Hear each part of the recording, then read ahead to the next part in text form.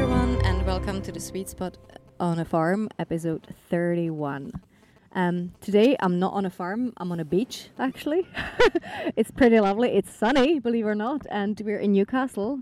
And my guest today is somebody I approached for help when I was stressing out about my exams. Well, freaking out about my exams. And today my guest is James Perry. He's an exam coach.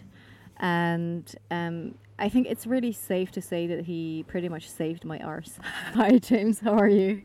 I'm great, Susanna. How are you? Thank you for having me. Thank you for agreeing to do this with me. Now, we are sitting on a beach. You might hear the sea in the background in a minute. I'm getting sunburnt. Absolutely. I'm getting sunburnt already. It's actually really hot.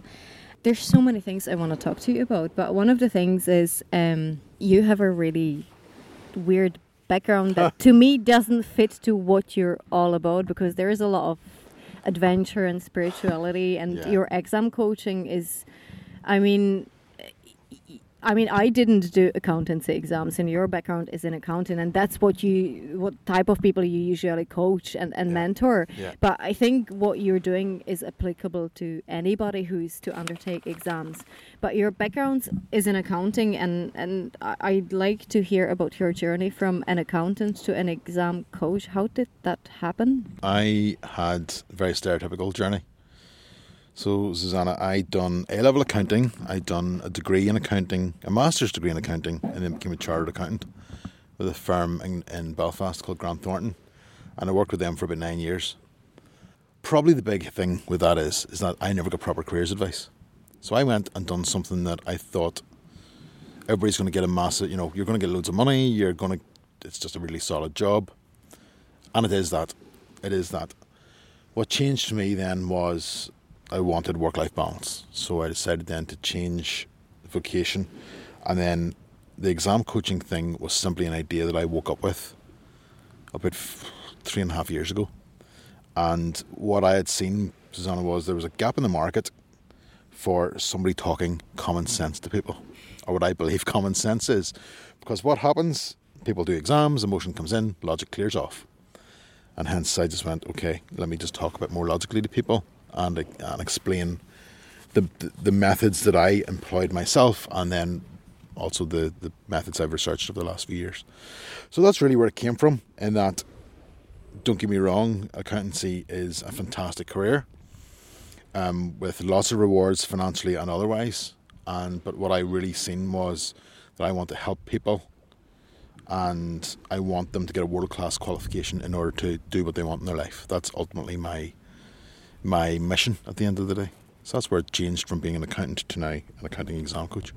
Was the work-life balance really the only reason, or was there to me, don't get me wrong, we need accountants, and some people just love numbers. I quite like numbers. I like the logic behind accounting and math. I'm a very logical person. Yeah.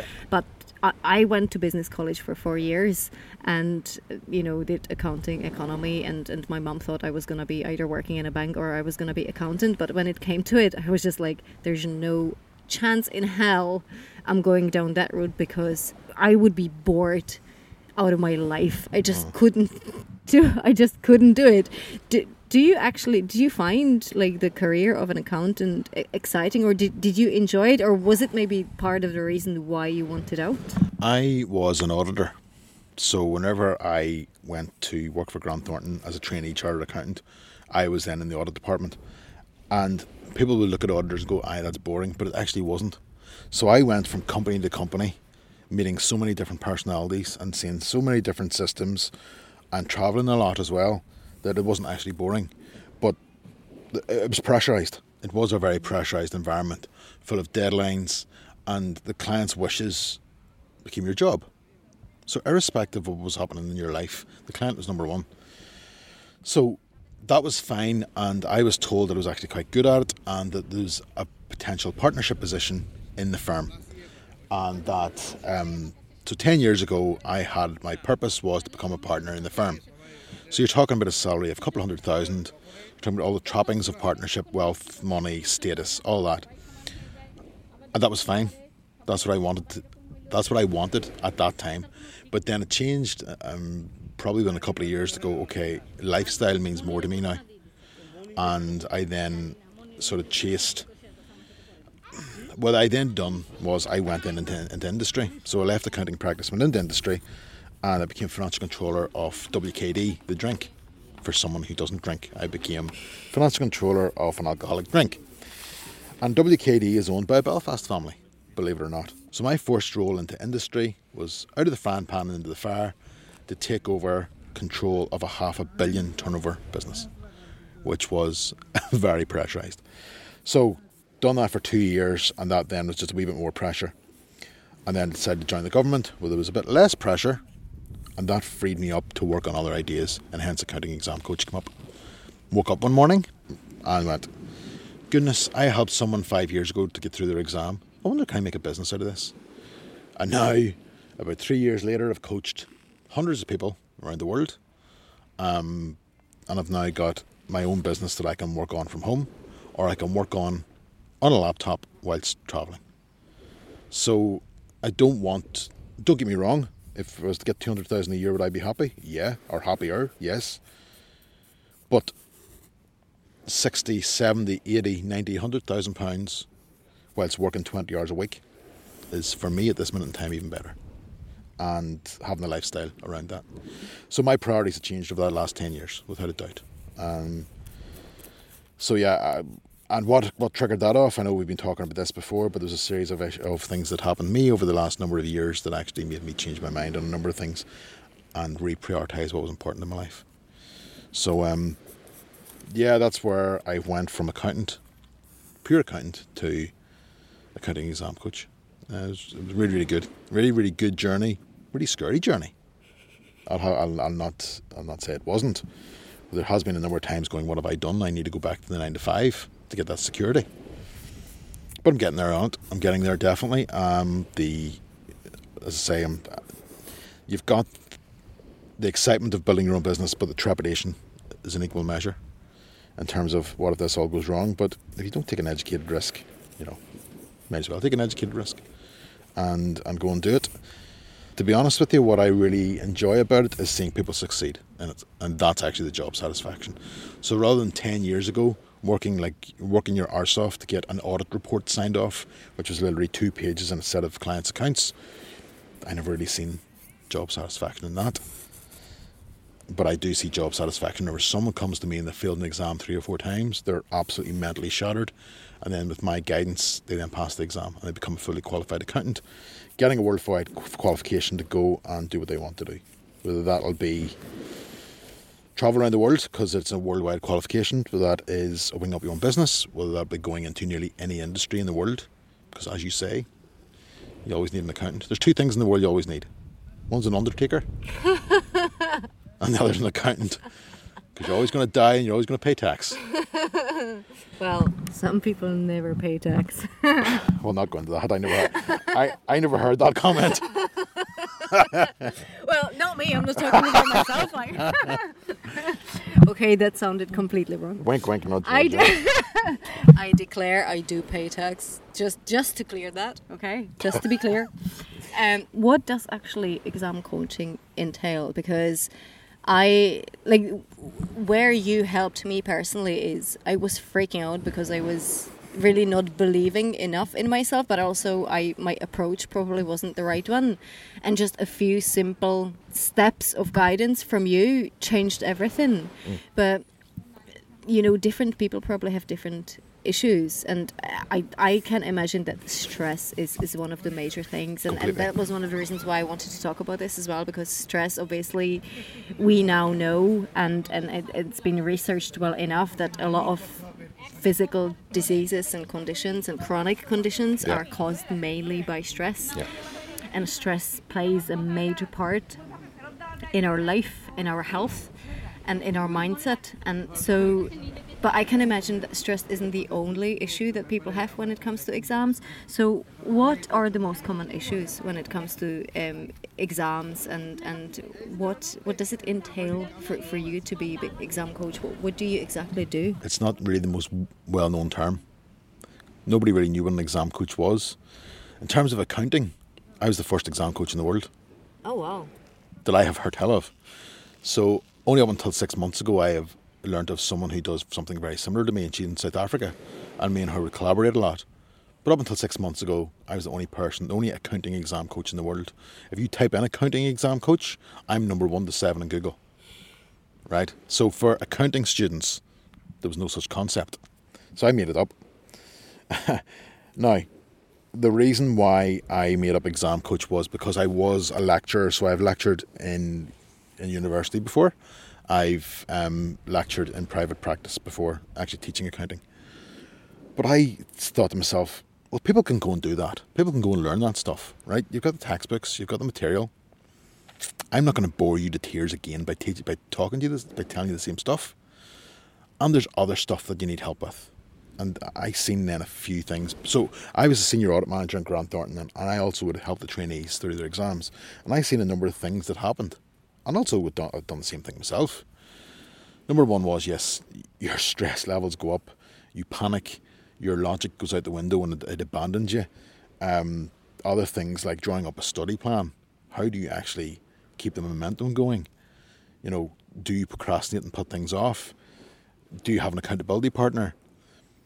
Doing the exam itself, can you read the paper right? Do you manage your time right? All these things that people never talk about. They'll talk to you about profit and loss accounts and how to do this and how to do that. They don't actually tell you how to do the bloody exam. They don't, like.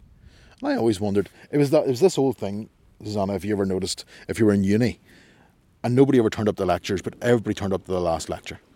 Do you ever notice that? Yeah. And why does everybody turn up to the last lecture? For the last 10 minutes.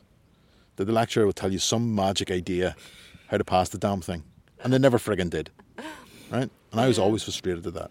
Even from back to uni. So I went, right, let me try and solve that problem. Let me actually try things like this. Do you know how you learn? You know, people don't. People generally, what I find most of my clients do is that they will go and read a textbook and then they will wholesale write out the textbook again. That's how a lot of people learn. But it's not the right thing for them. The reason why I know that is because I'd done that all the way through uni. Then it became, whenever I went to work, I didn't have the time to do that. So I devised another way I learnt, which is much quicker and much more effective for me. But people don't think about that. People don't think about anything like that. So that's where I then decided to devise my own accounting exam pass system, as I call it, which is a course that talks people through all this. And that's really where it came from. And then over the last 3 years, the proof of it was that people around the world are coming to me and going, Christ, I need help. So therefore there's a market for it. And yeah, so that's where I created, it literally came from an idea. And a friend of mine said to me yesterday, because it's still a work in progress, that version 1's better than version none. So basically I've just blagged this together and it's working for people. There was no business plan. There was no strategy. There was nothing. There is going to be all that now coming up because version 1's going to come into version 2. It's going to get more slick. But I basically bootstrapped this business together. Never borrowed a penny for it. It was all in my head. Built the first website for 200 quid. Fired up my name up on LinkedIn and Facebook. Was well known for doing some wacky exam tips, whether it be outside the Royal Palace in Madrid or on the top of Slea Donard. So you've got this Egypt doing a video from the top of wherever that may be, Niagara Falls, saying this is how you manage your time and doing an exam. And then that's how I got my name out there, because I appeared very, very different to a teacher or an accountant. You look at me and you go, there's no way you're an accountant. The way I act is not like an accountant. So that's probably why I became a wee bit notorious, because yeah, I don't maybe look like or go on like the stereotypical of what I should be. So that's where it all came from. Mental. That's why it's mental. It does sound mental. But talking about top of Slea Donard and stuff, you do quite a lot of adventure things. Yeah. And now that you did mention that you have a laptop and you can literally just work with your laptop and you can work from anywhere in the world. That's the kind of place where God, I'd love to be, but unfortunately with the work I do, I can't really do that. The best example I have of that, and this is where I really want to get to completely full time, and I'm obviously working on it now, is that I'm an Egypt maniac. So I adore ancient Egypt. And I've actually done a qualification in ancient Egyptology, believe it or not. I'm a closet nerd, as I say to people. So I've got a qualification in Egypt, in ancient Egyptology from Oxford University. I adored the thing. So I went and done a full tour of Egypt last November. And in the morning time, I was in Luxor, in the Valley of the Kings, in Tutankhamun's tomb. And in the afternoon, we had free time, and I was in the hotel doing a 2-hour coaching session, and I charged the guy 200 quid online. That's where I want to get to. How can I get your job? You just have to think of an idea and just go for it. That's what you do. That's what you do. Yeah, honestly, it's absolutely insane. I was in Nepal, as you know. I was in Nepal there a month ago, and I was literally keeping in touch with all my clients via WhatsApp and a few video calls and things like that. So, look, we're in the entrepreneurial world now that you can work and travel. You can have a lifestyle business if you want. My advice on that, though, is whenever I had the idea, I still had the security of a 9-to-5 job. So, if you have an idea and you want to work on it, don't be like some of these gurus and you just jump ship and follow your dream. Don't do that. Don't be that friggin' naive. Stick at your 9-to-5 job, but do a bit of work on the side. Do your 2 or 3 hours in the night time and do that 3 or 4 times a week and build your business on the side and then see where it goes. Because some people will tell you otherwise. They're basically the bullshit brigade, as I would call them. So yeah, build your business on the side. It's a side hustle, and then let it grow and develop and see where it goes to. Yeah, I totally agree with that. But this is also where the stress thing comes into, because when you can work this way, obviously it has a massive impact on how you feel within your mind and on your stress management, stress levels, because if you can work this way, there is no stress to manage. But it's also finding, Susanna, something that works for you. So I was in a job in accounting that now, looking back on it, wasn't really for me. Whereas now I can couple this with accounting exam coach with I work for Young Enterprise. I also work for the University of Ulster. And, it's like multiple sources of income, but actually doing something that I now find meaningful. And that's a brilliant position to be in. But talking about stress, just to get back to stress and my clients, session number 1 that I do in my accounting system is mindset and motivation session. And so number 1 is to find that core, what I call the core motivator of why you're doing it. Oh, can I say the shit word? Yeah. You can swear as much as you want. I just want to say the shit word. The first question I ask any of my clients is, why are you doing this shite for? That's the number 1 question I ask my clients. Why are you doing this shite? Do you not realise the amount of hours you're going to put in? Do you not realise the sacrifice you're going to put in? The hard work that has to be put in? And they go, yeah, I do. So I go, why? And they've never ever thought of that before. Never thought of it. And most people say money, but it's more than just money. I'll give you an example. A client of mine in Cyprus, he wanted to make once he thought about it, he wanted to make his 2 daughters proud of him. He procrastinated for 9 years to do his final exam. 9 years. Wow. And he put it off, and he put it off, and he was afraid to admit that he got into such a rut with other areas of his life, with his health and stressed at work and all that, that it just passed him by. And he gave me a call, and to be honest with you, I gave him a bolligan. I just went straight through him for a shortcut. Again, I'm probably quite good at that. I can put my arm around some people and give a rocket to others, depending on that person. And I said, why are you doing it? And he came back to me and said, I want to make my 2 daughters proud. And he passed his final exam. That was one of my greatest ever successes, because you actually get to the core of why you want to do something. Now, you may discover that you become an accountant and then use that world-class qualification for something else. But that's the driver. Once the shit hits the fan, what's going to get you up in the morning to study for the next session? That's essentially what I want to get at. Stress, though.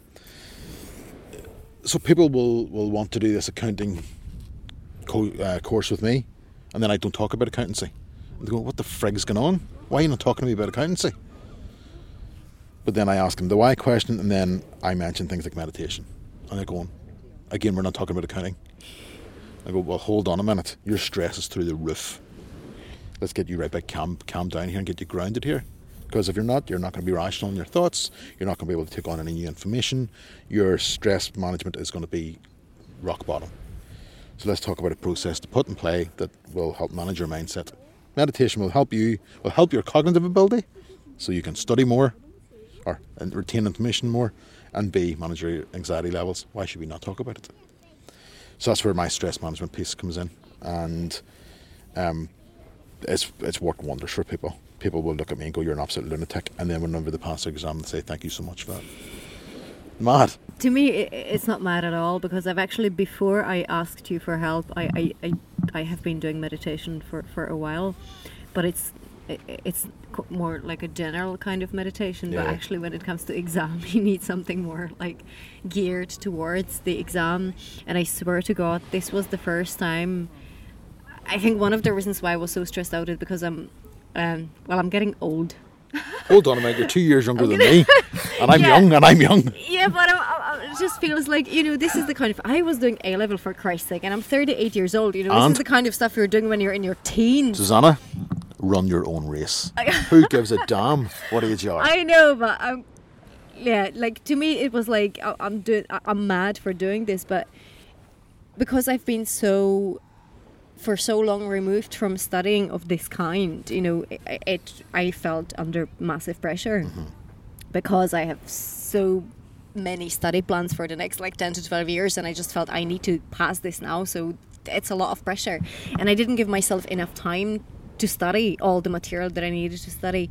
But it was the first time, I remember even from high school and from uni, even when I knew I am prepared for the exam, and I knew I had the knowledge, and I could have been calmed about the exam because I knew I was going to pass, I was always stressed as soon as I sat down, had the paper in front of me, sweaty palms, shakes. Yeah. My mind was racing. I had no idea what was going on when I was writing. My hand was shaking as I was writing.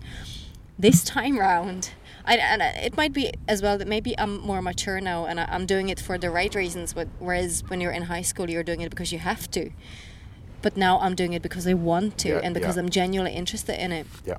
But it was the first time I sat down, I had the paper in front of me, and even when I read questions that I just knew I didn't know the answer to, I wasn't freaking out about it. My hands weren't sweaty, my hands weren't shaking, I was calm, and I knew that even if I don't pass the paper, it's okay because I can resit it. So I wasn't freaking out about it. Yeah. And one of the reasons why I was that way was definitely your quick coaching sessions, but your guided meditations and your steps to go through when preparing for exams, and definitely the strategy helped me loads. Well, I've got a friend of mine who's a hypnotherapist to do a guided meditation specifically. Sorry, it's not specifically for exams, but it's a pattern break. So what that is then to go into your subconscious mind to give you a bit more belief, and it helped in that. The other one was that he also recorded an affirmations, 10-minute affirmation, which is specifically for exams. So the other thing I see with my clients is that they've non-existent self-belief, and they'll come along and go, "James, I feel this exam, blah, blah, blah, and I'm stupid, and I just can't get through this and all." And I go, "Well, hold on a minute. Is there strong evidence that you've passed exams previously?" They go, "Yeah." Well, I went, "Shut up then." There's evidence in front of you that you can pass exams. Stop talking shite to yourself. I do say that. Approach. And I do say that. I say, right, so we need to reframe this, and I will help you reframe this. Here's an affirmations audio I've designed specifically for exams, and what it'll do is I'll pass exams comfortably. I can study well. I don't procrastinate. I am calm, relaxed, etc., etc., and it just helps. And now that may help. That may work for some people. It may not, but it's part of it. It definitely is part of it. I think essentially what it is. Another question that I ask people, and this is a really interesting question because 5 years ago I would have definitely answered it wrong, or not. I wouldn't say wrong. I wouldn't have given the answer I expect. Maybe I should say it like that. What's the most important thing in your life? And people go their boyfriend, their mum, their child, and all that. And I turn around and go, is it not your mind? Because without your mind, you can't comprehend anything else. And I certainly would have been in the camp not to give that answer 5 years ago. Nowhere near it, because I wasn't in the right mindset at all. But I think it's so important. And it's so important now to get yourself in the right state of mind in order to tackle these. And to be honest with you, accountancy exams are damn hard. It's a hard profession. And to do that, relatively speaking, every exam's hard relative to the person. So for anybody, unless you're in the right frame of mind, you're not going to pass the thing. You're not. So that's the reason why I do that session number one right up front. That's a shock to people. It really is, especially when I ask them the questions in the way that I do in my inevitable style. as I tend to do. Now, don't get me wrong, if it's someone who can't quite take that style, I'll obviously be a lot more diplomatic. I didn't think you had that word in your dictionary. I'm very diplomatic. People know that, honestly, I'm Mr. Diplomatic. I really am, actually. It's funny when we're talking about personalities and mindsets and stuff. You know, you get these personality questionnaires or personality indicators, and you're either red or blue or green or yellow. I'm both. I'm red and yellow, or whatever the hell I am. Because I am very much the analytical, detailed person, the typical accountant. But on the other side, I am a people person, very much a people person. And I can empathise. I do have a lot of empathy. So I, believe it or not, in that respect, I actually quite am balanced in that regard. That was actually my other question. I wanted to know how you approach client, because obviously everybody's different. Everybody has different issues. Yeah. So how would you approach a client, and how you assess your client in respect of, everybody needs different treatment, different approach, different guidance maybe? Yeah, so the first thing is that I have a calendar system, and so people can book to have a free session, free 15-minute call with me, not a problem at all. And on that booking system there are 3 questions in terms of what's your main issue, what's your motivation like, and what you want to put in place in order to succeed. And that really gives me some sort of indication of what tone I can take with someone. Then the 15-minute chat, and probably within the first 5 minutes, I sort of know what approach to take. Whether it's going to be the no-nonsense approach or it's going to be the arm around the shoulder approach. And then I just essentially explain what I do in terms of what I've done in the past, what's worked for me, and how I can help that person. Because if it's the value that I'm going to offer someone. I'll be honest with the client. We talk much more than just exams. We'll talk about holidays. We'll talk about books. We'll talk about what your interests are. Because I find this is a very holistic approach. Also, what it does is that if you don't have a rapport with a client, the relationship's meaningless. Absolutely. So I want to be able to have that rapport. That Susanna, somebody can text me and go, James, I'm frigged. I need to have a 10-minute chat. No problem. But you need to have that relationship already in place. So I'll try and put them at ease of where they're at, and then offer some suggestions, and then I'll say, okay, I can help you in these areas. What do you think? And then they'll hopefully come along, and then we do a more formalised thing. But that's generally what it is, to get to know the person and what their main concern is. 80% of the time, it's that their mindset's shot, that their mentality is they're nervous and they're stressed. That's about 80% of it. But yeah, it's not a bespoke process to be involved with me. It's very much in who you are, and just really have a conversation. That's really what I'm about. You mentioned there the holistic approach to it, and I absolutely love it, because holistic is not exactly what you would pair up with accounting. Or me as a person. You would like... Actually, no, I disagree with that. Seriously? You definitely radiate like meditation and calmness and all that comes with it. So, but definitely accounting and holistic is just 2 words that I would never put in one sentence. But Susanna, depending, it's whether it's accounting or whatever discipline it is, we're human. And we all deal with this, and again, it goes right back to mindset. It doesn't matter if it's a degree in tiddlywinks, right? Or bloody neuroscience, or whatever. It's all the same thing. It all boils down to the same thing, and how you manage how you get on in your mind. Yeah. It is. I can't disagree with that. And that's life as well. Your students, your clients obviously battle all sorts of things and stress amongst them all, but do you have any personal experience with stress, and how do you deal with that personally? You obviously mentioned meditation, so yeah. I presume you meditate. In school I was known as, oh frig, there's a red mist coming down, there's a psycho coming out again. I was very like that in school, but it took a lot to press my buttons, so it would take a lot to get me ultra stressed. I'd probably worry, I was a worrier maybe more than out and out stress, because I was much more of a perfectionist back then. Everything had to have its place, and if it wasn't in its place, it just drive me to distraction. But one thing that I've learned, especially the last couple of years, is to talk to people, which I never did for 35 years, which is to get that emotional support from others, to get people who who become your close friends, to make them your coaches and mentors, especially those who you trust. And then you can build confidence around that. And that's what happened to me. I'm now much more calm. Don't get me wrong, I'll have my moments, because again, we are fallible. You know, no guru on this planet is calm 24/7 and is all this. If they say they are, that they're talking shite. But I'm managing it a bit more. It's a work in progress too. There will be times I blow up and do that, but it's just knowing that things will pass.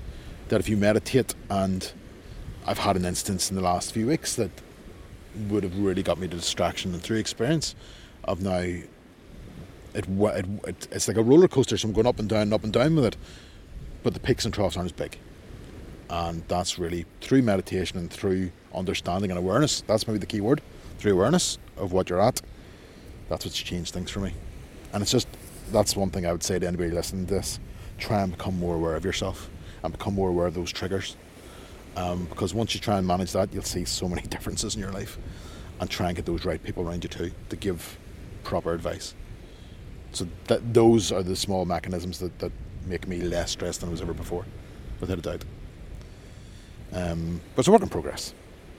You always have to change, you always have to grow, and you're never quite there, but the journey's the thing. Like, is that the main thing or the main tool you use to take care of your own health, or is there anything else? The main tool is to talk meditation, yes, and I'll be honest with you, I don't meditate as much as I should. You know, I try and get at least 1 10-minute done a day, but I should be doing 2 and 3, maybe 10-minuters a day. And some days I don't at all. But again, that's being human. You forget, or there's something goes on, and you just... So again, I'll not say I'm one of these gurus that do it every day of the week. No, I don't. But the main thing that I even believe is more important than meditation is talking to others. For 35 years, typical Irishman, you can talk for Ireland, but you don't talk at all. You know what I mean? You talk about, be a blether about this, and talk about the weather, and talk about this, that, and the other, but you don't talk about you. And I learned very dramatically a number of years ago to start talking to people. For example, I never, ever, ever spoke to my dad about emotions. Even as much as I adore him, as much as I love him, you're not going to talk to your ultra-Catholic father about relationships or anything like that. Now I do. And I don't wait until these things are finished. I actually try and gain his wisdom, or get some of his wisdom in the midst of the situation. And that gives you much more calm. So once you're in the middle of all the flux and all the shit's kicking off, go and talk to somebody that you trust in the middle of it, because it'll give you a different perspective on things, without a doubt. It happened to me this week, dramatically as well, on a personal issue that would have maybe got me into complete tailspin, but actually brought my logic back and thought about it rationally and much, much, much more calm about it. So that's the other thing. Talk to people. That's very mature advice. You're lying. I'm not mature. I can be mature whenever I want to be. I can also be an idiot whenever I want to be, which I think is maybe there's a time to be an idiot and a time to be mature. Let's speak a little bit about something else, and this is the part I'm really looking forward to. Oh God. No pressure. This is gonna be funny. Oh no! You're gonna ask me. Oh yeah, let's talk about food. Can I? Do I have to be completely honest in this? Oh yes. Oh God, right. Don't lie. There will be consequences. Okay. Sorry, listeners. So, tell me, what is your diet like, James? It's shite. I knew you were gonna say that. Absolutely atrocious. Is it as tragic as I think it is? It's probably not that bad, like. But I would eat porridge in the morning, for example. I don't eat veg, right? That's pretty tragic. That is tragic. But I do have a vegetable smoothie that I make every morning. Well, then you do eat veg. I drink it. Well, that counts. Don't get it. So I have my veg smoothie in the morning, and I have my porridge, and I'll have that probably after a train. I do a bit of training. Love fish, believe it or not. So it's not actually that bad. There you go. I love tuna. I do like meat. I love my steak. It's okay, we're in Ireland. I think as long as it's healthy steak, as it's not grown on hormones and fed corn, it's okay. Yeah. Oh dear, that wasn't very convincing. I don't know. Oh my God. No, and let's put it like this. I am a typical people will understand this word. I'm a typical culchie. I have no idea what that means, and I've lived here for 16 years. I'll explain that in a minute. So I'm a typical culchie Irishman. A culchie is somebody from the country. All right, okay, get it. Okay, so what would you expect a countryman's dad to be? Essentially what it is like a big roast dinner, big Sunday dinner, right? You know what that is, all right? That's Spud's meat and gravy. Yeah, that's every night though. Oh my god! Every night. I'm cringing. It's class though. It is lovely. So Okay, vegans, just really close your ears now. This is not gonna be pretty. So, like, for example, I had 2 Christmas dinners, one after the other on the same day, on Christmas Day. That's disgusting. It was fantastic. And literally, I think it was about 4,000 calories on the 2 plates. Oh my god. And then you know what you do after? You have a wee sleep. No wonder. But no, I do jest, but I do like my dinner. Do you know what it reminds me of? It reminds me of like Middle Ages when they had these massive feasts and they would have a bucket beside the bowl so they can keep Henry eating. VIII, that's me.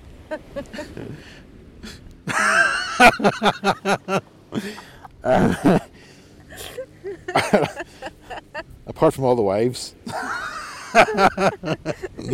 Well, you sure about that? As far as I know. Oh, that's right. You don't drink, so it's okay. So what? Well, that means that you couldn't like get drunk, get married, and forget about it. But it makes it even worse whenever you're sober and you do it. Oh shit! I didn't think about that. Oh yeah, I know. But yeah, so no. Does that actually happen? No, it didn't happen to me. I clarify now. It did not happen to me. But yeah, so my diet is very much like a country diet. Wholesome. Maybe I'll put it like that. It's a wholesome diet. That's a good word. It is. Did you look it up in a dictionary before we started recording? I made it up there now. But yeah, no, it is wholesome, and I'll eat lots of bread. That's not good, is it? No. Lots of bread. And it's plain bread. You know the difference between plain bread and pan bread? You mean white bread? Yeah. It's really That's bad. not good. I know. But I do. So that's where I am with my diet. It's okay. It's not spectacular by any means. Do you know veggie smoothie? That counts. Like me and my whole life, it's a work in progress. It's a good progress. Like vegetable smoothies in the morning, that's a good thing. Yeah, that's a good start. I do that. Without a doubt. You're getting brownie points for that. Oh, did you mention brownie?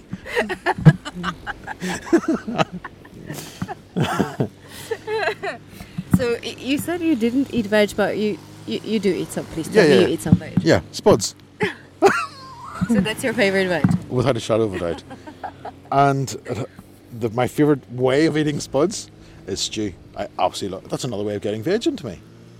So I do love stew, to be honest with you. Stew is actually good. Do you cook your stew yourself? Yeah, my dad makes a fantastic stew, which I can make, but it doesn't taste quite as good as his for some strange reason, even though it's the same recipe. You know what the magic ingredient is? Love. No. That he's doing it for me and I don't have to do it. That's the magic ingredient. But no, I love that, and you're going to be horrified in the way I eat stew. 1 bowl of stew, 3/4 of bottle of HP brown sauce, and along with the stew, 4 rounds of plain bread, and a pint of milk. I feel like crying.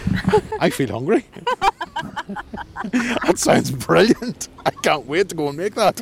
Oh my god. And it has to have stew and steak in it. Could you have a vegetarian version of that? You just leave the meat out, do you not? Just leave the meat I out. think you could actually. Yeah, that would be. I will try that the next time. I'll try that the next time. Do you think you'd be able to share a recipe for essentially a spud stew? Yes. So you get a load of spuds, you put it into a big pot, you fill it up with 3/4 of water, you get a load of carrots and onions, you fire it in and you boil it up. And you put pesto in it. No pesto. What is pesto? Brown gravy powder. Okay. Or OXO stock cubes. Okay. Yeah, and pesto. So there's my fails, my gourmet dining experience. Fine dining extraordinaire. But you're not the first guest on my podcast who likes his meat, and who will forgive you that. It's okay, as long as it works for you. It's very balanced. Very balanced diet. You mean you're balanced on a chair when you're eating it? I fell off because I felt that heavy after eating it. Oh, yeah. Do you have any more food questions? You want to talk some more about food? Please don't mention bread again. Oh my God. Do you know what? I actually quite do miss potatoes. They're not the healthiest thing But in the world. I do like sweet potato. Do you? Yeah. I just like sweet potato fries. You're killing me. You're literally killing me today. I know. Although, to be fair, I do like sweet potato fries too on occasion. They are pretty damn awesome. They are nice. Very, very much so. Yeah. With steak. Some peppered sauce. Okay, I prefer them with whole steak with nice homemade pesto and some side salad, but you know. Are you talking Czechoslovakian? I don't understand any of those words. Oh God! Talking about the kind of vegetable you never heard of. Yeah, I know. But tell me this: if someone needed a bit of exam help Yeah. approaching or wanted you to approach, what is the best way to contact you? How can they find you? Just launched a new website, accountingexamcoach.com. There's a lot of resources on that, by the way. So you've got a learning style questionnaire, you've got blogs, you've got podcasts, you've got hints and tips. You've got access to my books, so you can buy them. You've also got access to the audios as well that I was talking about previously. And there's the contact me form, so that'll put a calendar entry in.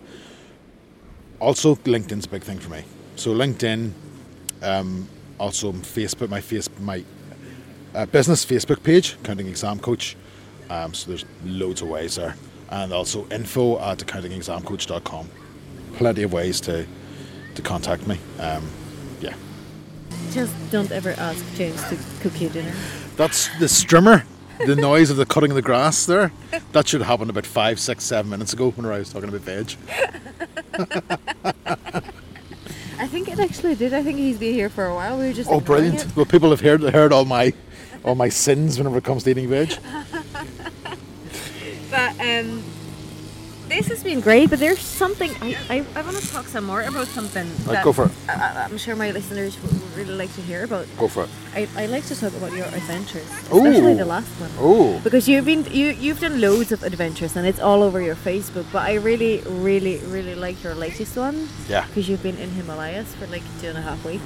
Yeah. And you've done something mental, like what is it, 250 kilometers of walk? Yeah. Or something? So I've done the Annapurna circuit, which is one of the most beautiful tracks in the world, according to National Geographic, and I can now attest to that. Done a 195-mile walk, reaching the highest pass in the world. So if people know County Down and know Newcastle, where we're sitting now, you get Slieve Donard and you've got the Saddle. That's a pass. And we got to the highest one in the world, which was 5,500 metres, which was higher than Everest Base Camp and higher than any point in Europe. So we got to there. It was a 3.5 week trek. It was tough for me because I wouldn't necessarily be a tracker. I'm what people call a meathead, in that I go and lift weights in the gym. I'm one of those annoying people. So walking 195 miles was tough for me. And it's the achievement of it. So things I do, Susanna, in my life is now achievement driven, probably than money driven. So success for me is achievement in different areas. So this was a huge achievement for me, especially given the fact it was tough. Seen some amazing scenery, was with 3 other Irish fellas, and let's just say the crack was unbelievable. There was serious amounts of shite spoken. We were with 2 Sherpas and they learnt a few things from us. I don't think they'll ever have a tour group like us again. But it was fantastic from that perspective, and look, it was tough. I would definitely suggest people to do it because it puts you out of your comfort zone. So actually sleeping in tin shacks essentially for 3.5 weeks, having to do your business in a hole in the ground, so therefore you have to hold on for a couple of days. That was all very challenging, but whenever you actually come from that experience and you go, look what I've just witnessed or encountered, it was brilliant. The other thing that is a huge lifetime goal for me or achievement for me is that There is the 8 wonders of the world, which is the 7 modern wonders of the world, and the original ancient wonder of the world, which is the Great Pyramid. And I've done 6, so I've got 2 more to go. The 2 being Chichen Itza in Mexico, which I'll do later in the year, and then the final one is the Great Wall of China. So I'll hopefully get that. I'll get those 2 done by the end of 2020, and then I'll just have to think of my next goal, which is probably to go to all 50 plus countries in Europe at some point. So travel has certainly been opened up my eyes and experienced a lot of things. I love culture as well. Like I said before, I love Egypt. That's one of my greatest ambitions. Was last November. It wasn't necessarily just the pyramids I wanted to see. It was a couple of the other temples off the beaten track. There was one temple in particular called Abu Simbel, where Ramesses II declared himself divine. So he says, I'm not a demigod like all these other pharaohs, I'm actually divine. And he built this massive temple to himself. And yeah, that was phenomenal. Actually eyeballing that, there was a few tears shed that day. It was unreal. So yeah, that sort of stuff means a lot to me. You know, there are people that are driven by certain things, whether it be money or material stuff. I'm driven by experiences. We're now getting surrounded. On that note, we might have to finish the podcast because it's getting really busy, and there's tons of dogs here and kids, and it's getting a bit loud. But yeah. On the note of traveling, thank you very much for this chat. It's been fun. It's been really awesome. But yeah, thanks very much, James. It's been amazing, and I'd love to have a chat with you sometime again. Let's do another episode at some point. It'll be great fun. Great crack. Thanks very much. Thank you. Thank you. So that was episode 31, and I hope you laughed at least half as much as I did. If you didn't manage to take a note of James's stew, we did leave out the beef for our plant-based friends, and so essentially all you need is spuds, carrots, onions, water, bisto, whatever the hell that is, and ox cubes. Boil it all up, and please do not serve it with 4 rounds of bread and half a bottle of HP sauce the way James eats it, because apart from this probably not being that good for you, it sounds completely insane. And for those who can't stomach bisto, ox cubes or HP sauce, I will post a spicy vegan stew recipe, since James's favorite vegetables are potatoes. So James, that one is for you to spice up your stew routine. For those without access to social media, what you'll need for the spicy stew is 2 tablespoons of coconut MCT or any other really good quality oil that does not turn into trans fats at a high temperature, so probably olive oil. 1 medium onion, 600 grams of red skin potatoes or purple potatoes, 3 stalks of celery, 1 large carrot, 2 to 3 handfuls of shredded kale or black kale, or you can use maybe 3 or 4 large leaves of cabbage, preferably white cabbage, not the purple one, because your whole stew will be purple.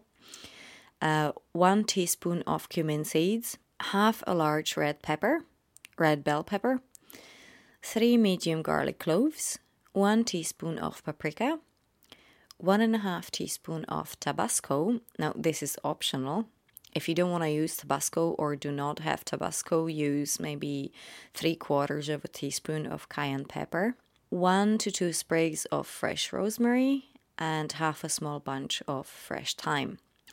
Some sea salt, some pepper, some fresh parsley, 1.5 cup of vegetable broth or stock or spring water. Now, this recipe is for slow cooker. If you don't have a slow cooker, you'll just do it on a hob in a pot and just obviously don't cook it for as long. But for a slow cooker, you need to heat your oil in a pot and saute the finely chopped onion with the cumin, some salt and pepper. And when the onion is soft, you just transfer it into your slow cooker pot and add the quartered potatoes, chopped celery, carrots, and the shredded kale. Then you add the finely chopped thyme and rosemary and the whole bay leaves. Put the chopped pepper and garlic in a blender with paprika and Tabasco, or cayenne pepper, whichever you're using, and blend it into a smooth paste. You should not need any water to add into the blender because the pepper will release a lot of water. Then you mix the pepper paste into your vegetables and just stir it until everything is well coated. Then add enough of your vegetable broth or stock or the spring water with salt until your veggies are just about covered, and cook it at the lowest setting for about 8 hours until the potatoes are so soft that they fall apart at a touch of fork. Now, when the stew is ready, you can season it if necessary and top it with some freshly chopped parsley. This stew is really nice on its own, with a piece of homemade flatbread and a side salad, not 4 rounds of white plain bread, James. And if you have some leftovers, what you can do is blend it into a spicy vegetable soup and just serve with homemade crackers and some pesto. Now, if you have IBS or SIBO or are simply sensitive to high FODMAP foods, you can use leek or scallion leaves in place of onion. And if you can't eat garlic, obviously if you have IBS you might be sensitive to garlic, you can just leave it out. But if you want an extra spice kick, you can replace the garlic with a little bit of fresh ginger. You can also try chilies in place of Tabasco, although I do prefer cayenne pepper myself. And you can use vegan butter in place of coconut oil, and you can also try and make it with sweet potatoes. Now, warning, sweet potatoes and carrots together, eaten way too often and in high quantities, equals vitamin A overload. So if you don't want to have orange face, please do not eat too much of this, and not too often. If you're gonna eat 2 to 3 portions every day, you're asking for an orange face. And that's it.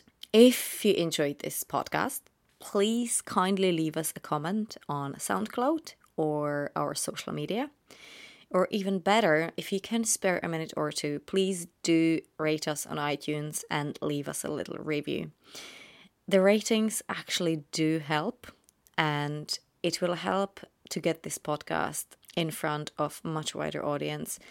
And I will be really, really grateful to anybody who will leave us at least a sentence or two. Remember that our recipes can be found on Instagram and our Facebook group page in the file section. And if you'd like to buy the Sweet Spud cookbook, you can either find it on Amazon, or you can drop me a message on social media for a personal order with free UK delivery. And that's really it. Have a lovely couple of weeks. And if you're facing any exams, remember to meditate and, more importantly, stay healthy. Until next time, bye. As every week, your host is myself, Susanna from the Sweet Spud. Music by Mark J. Adair and artwork by Gemma O'Hagan. Thank you for listening.